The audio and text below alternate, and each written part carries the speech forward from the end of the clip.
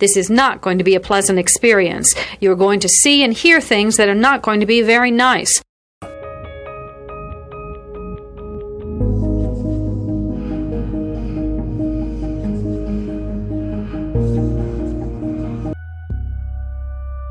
Experts divide serial killing into two general types, organized and disorganized. An organized killer brings everything he needs to complete the murder. A disorganized killer improvises. Begin.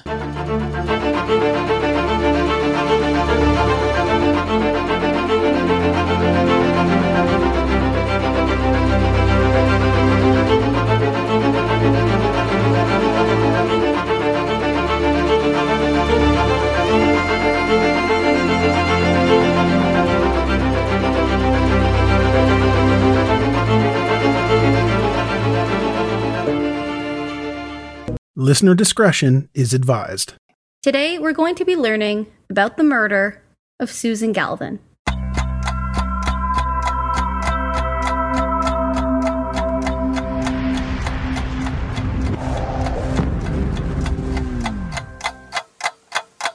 Susan Galvin was born in Bedford, Massachusetts on December 31st, 1946, to parents Helen and Lorimer Galvin. Susan was the eldest of 7 children and would regularly help take care of the kids while her parents were at work. Susan's younger brother Larry says that Susan was kind of like a second mom to the younger kids.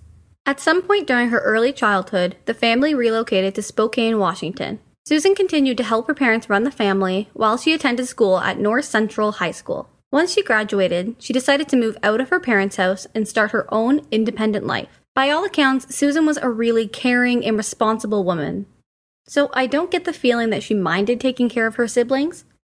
But she was officially an adult now, and she had had this dream of moving to the capital city of Seattle. So when Susan was 19 years old, she made that dream a reality and moved to Seattle to begin working as a records clerk for the Seattle Police Department. And this was really big for the time. Susan had wanted to do something in law enforcement, but this was the late 60s, and women didn't really work in that field. So Susan saw working as a records clerk as a great start for her. Having lived in Seattle for a year, the young girl was really enjoying living in the city. She was dating a lot as she was newly single, and she lived right in the downtown core, very close to all the action, including the police department where she worked. The Seattle Police Department was located in the Seattle Center, at the bottom of the Space Needle. It was a very busy, popular area, especially with tourists. Really, it sounds like an awesome area to work in. Susan regularly worked what was called the graveyard shift, starting at midnight and not finishing until 7 or 8 a.m. Her coworkers knew her as a very reliable, responsible, put-together young woman who took her job very seriously. She even had a spotless attendance record. So when Susan didn't show up to her night shift on Sunday, July 9th, 1967, her coworkers were all immediately a bit concerned. But their worries intensified when she also missed her 2 next shifts, so much so that her friends at the department decided to file a missing persons report. Officers who were familiar with Susan also went around showing the picture of her ID card to see if anyone had seen her recently. Since it was 1967, I assume her parents probably didn't even know that she was missing, because they most likely didn't talk every day. It's not like now where we have 24/7 communication.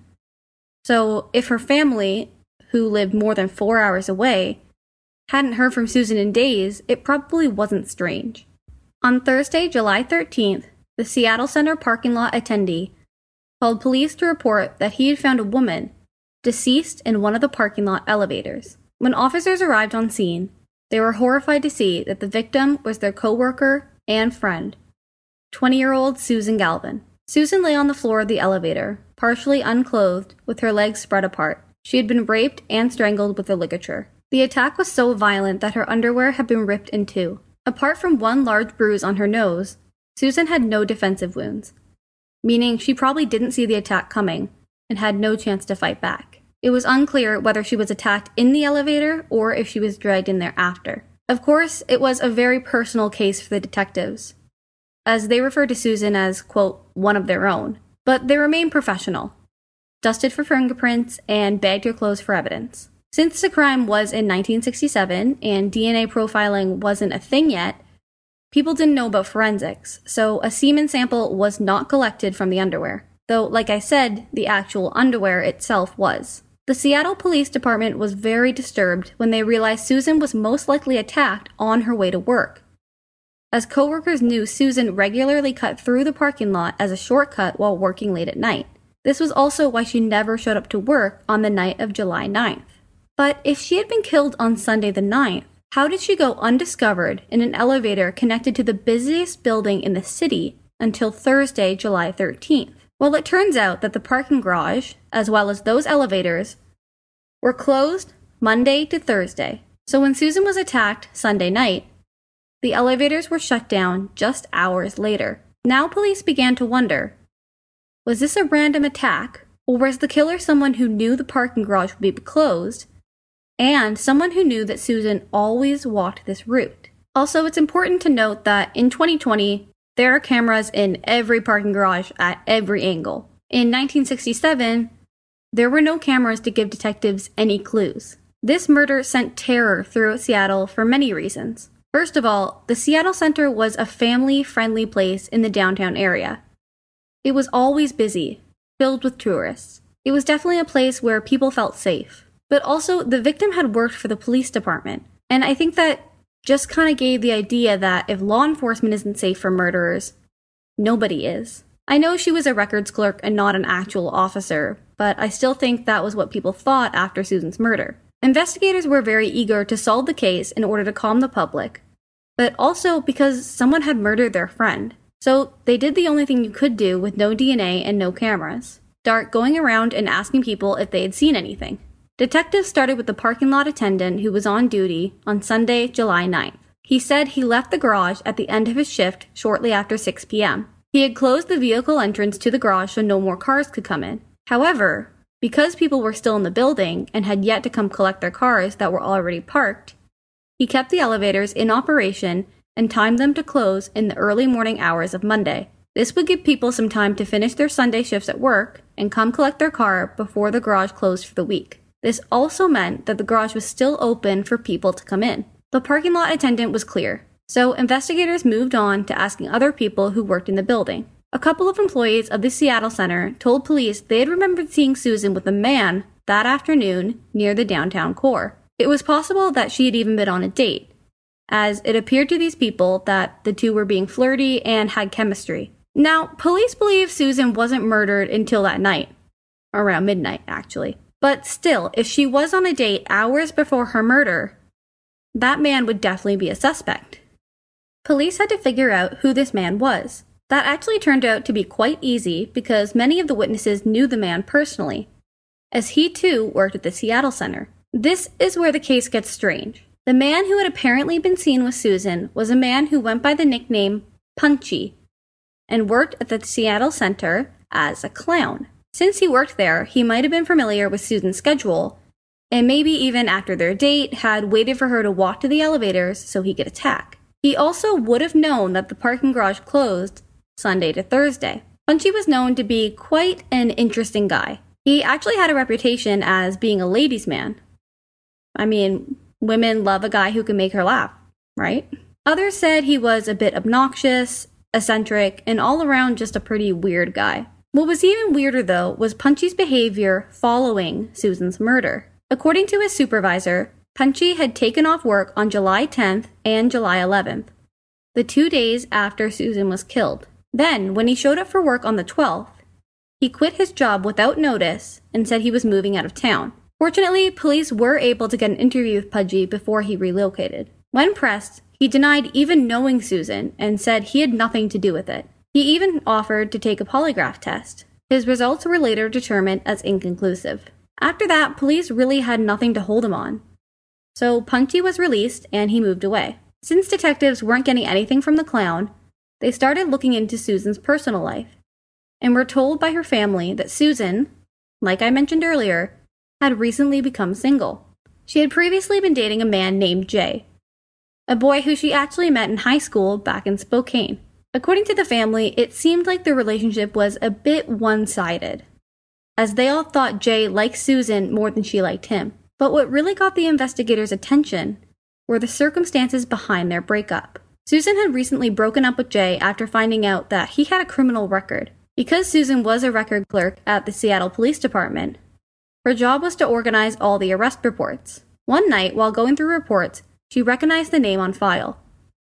It was her own boyfriend's name. Jay had been under the influence of drugs and was actually arrested by Susan's coworkers. Susan was mortified that her boyfriend had gotten into trouble with her work friends and told Jay she didn't want to see him anymore. Like I said before, Susan took her job very seriously and was a very put-together young woman. So I imagine she wouldn't have wanted to get involved in people who were trouble. But was Jay angry enough about the breakup to kill? It's possible. After all, one of the 3 most popular motives for murder is revenge. The other 2 being love or sex and money. With this new information, police immediately went to check out Jay. However, it turned out he had an airtight alibi for the night of Susan's murder. He had gone to a concert with some friends, and multiple people were able to confirm that. So now, even while police were keeping Punchy the Clown in the back of their minds, they were back to square one. With nobody to interrogate and no new leads, it was back to interviewing the friends and family. This time, Susan's friends told detectives that Susan had gone on a double date the weekend before her murder. She had gone out with her friend and 2 sailors, and apparently the foursome had a really good time, even making plans to go out again the next weekend, which was the weekend Susan was murdered. Could Susan have been with her sailor the night she was murdered? Perhaps after the date with the clown? I mean, Susan is straight killing it. 2 dates in 1 weekend? She just broke up with her boyfriend. Already dating. I support her in this. Anyway, the 2 sailors were brought into the station. The 2 men were very cooperative, admitting they knew Susan and did go out with her and her friend, though they claimed they knew nothing of her murder and that, although they had wanted to go on a second date, they had never actually made official plans to do so. The sailors also had alibis for pretty much the entire weekend that Susan was murdered. But just to be safe, police asked them to take a polygraph test. The men agreed and both passed. Another dead end. By this time, the police were becoming very discouraged. Like I said, this was a personal case for them, so they really wanted to see Susan's killer behind bars. When months passed and no new tips were coming in, investigators had to wonder if the case would ever be solved. Even as the case began to go cold, the detectives refused to put Susan's case away. Detective Rolf Norton, a detective for the Seattle Police Department in 2019, said that over time, the case was handed down from detective to detective, always getting a fresh pair of eyes on it. Then, when the lead detective retired, he would be sure to pass it on to someone else. Meanwhile, Susan's family continued to struggle with no closure. In an interview with Paula Zahn, Susan's younger brother Larry says that their mother suffered greatly and just couldn't handle it. She suffered up until the day she died in 2000. In the years that had passed since Susan's murder, detectives knew DNA technology was becoming more and more instrumental in solving criminal cases.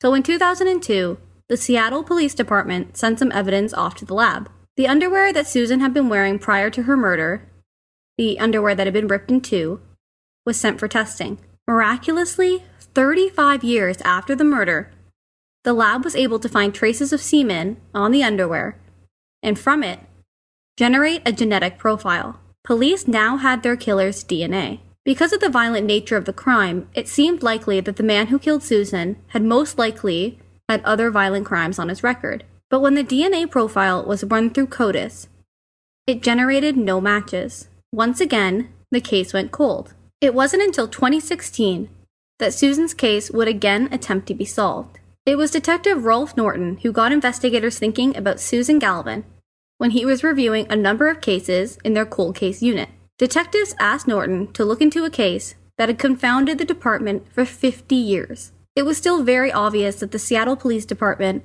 wanted to find Susan's killer, no matter how long it took. Even though, by that time, the detectives who knew Susan in 1967 would have either been retired or dead. But as I mentioned before, the case was always passed down to new detectives. So I think that just having this case remain so relevant for 5 decades made the case personal to the entire department, old and new. Detective Norton's interest was immediately piqued, and he began looking into the case to see what he could do as next steps. That's when he saw that they already had a DNA profile of their killer. But if the killer's DNA wasn't in the database, he needed to think of another way to compare DNA. Just so you know, when the DNA profile is entered into CODIS, it remains stored in there, meaning that if their suspect had been arrested since 2002, when they got the profile, it would have alerted authorities of the match. I'm just saying that so you know that running the DNA again wouldn't do anything because it's been stored in CODIS since the last comparison. Detective Norton began writing a list of suspects from the original investigation back in 1967. Since DNA wasn't discovered back then, the suspects had never been tested and compared to the killer's profile. Punchy the Clown was the first suspect to stick out to Norton, and he decided to get a warrant for Punchy's DNA. Then, he had to track him down. Detective Norton found Punchy living in Utah. When he was questioned, he again denied knowing Susan. Police decided to let his DNA do the talking and submitted it into the forensic lab to be compared to the crime scene. 2 weeks later, police were notified of the results. It was not a match. I can imagine that this really threw them for a loop. Like, why deny knowing Susan?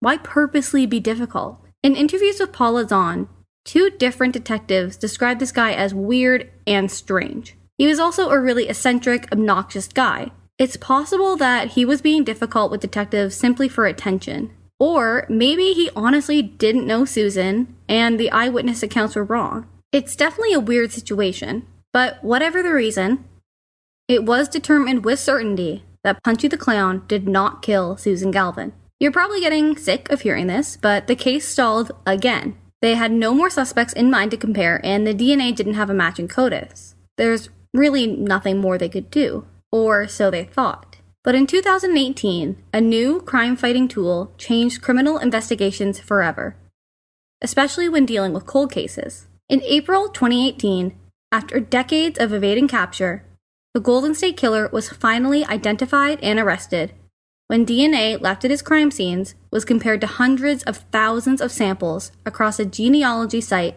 called GEDmatch. Even though the Golden State Killer, Joseph James D'Angelo, wasn't on the website himself, he had distant relatives who had uploaded their DNA profiles. Police could tell the Golden State Killer was related to these people, and that's how they got D'Angelo's name. Once they had him as a suspect in their minds, they compared his DNA and got a match. With nothing to lose, Detective Norton decided to give this new form of testing a try.